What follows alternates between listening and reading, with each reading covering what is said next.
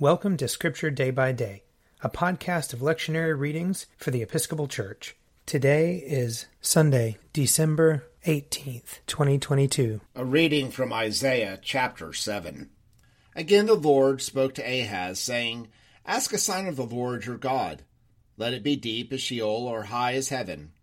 But Ahaz said, I will not ask, and I will not put the Lord to the test. Then Isaiah said, Hear then, O house of David.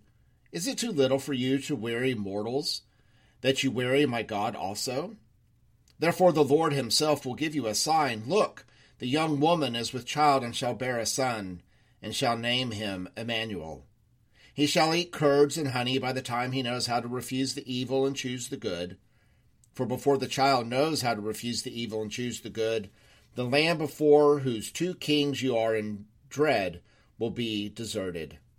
Here ends the reading. Psalm 80. Hear, O shepherd of Israel, leading Joseph like a flock. Shine forth, you that are enthroned upon the cherubim. In the presence of Ephraim, Benjamin, and Manasseh, stir up your strength and come to help us. Restore us, O God of hosts. Show us the light of your countenance, and we shall be saved. O Lord God of hosts, how long will you be angered, despite the prayers of your people?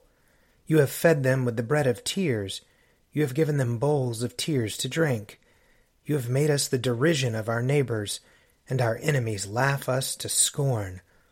Restore us, O God of hosts. Show the light of your countenance, and we shall be saved. They burn it with fire like rubbish. At the rebuke of your countenance, let them perish. Let your hand be upon the man of your right hand. And Son of Man, you have made so strong for yourself. And so will we never turn away from you. Give us life, that we may call upon your name. Restore us, O Lord, God of hosts. Show the light of your countenance, and we shall be saved. A reading from Romans chapter 1.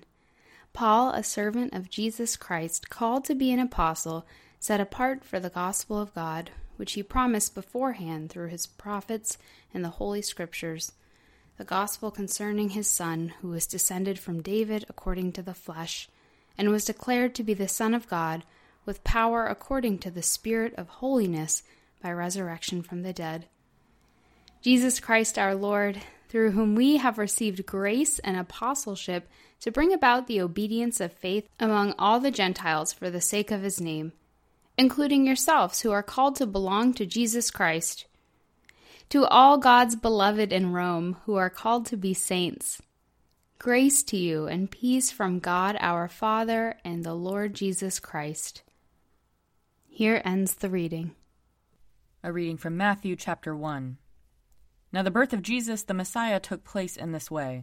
When his mother Mary had been engaged to Joseph, but before they lived together, she was found to be with child from the Holy Spirit. Her husband Joseph, being a righteous man, and unwilling to expose her to public disgrace, planned to dismiss her quietly.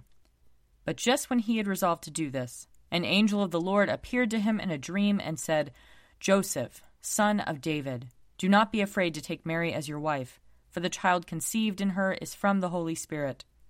She will bear a son, and you are to name him Jesus, for he will save his people from their sins.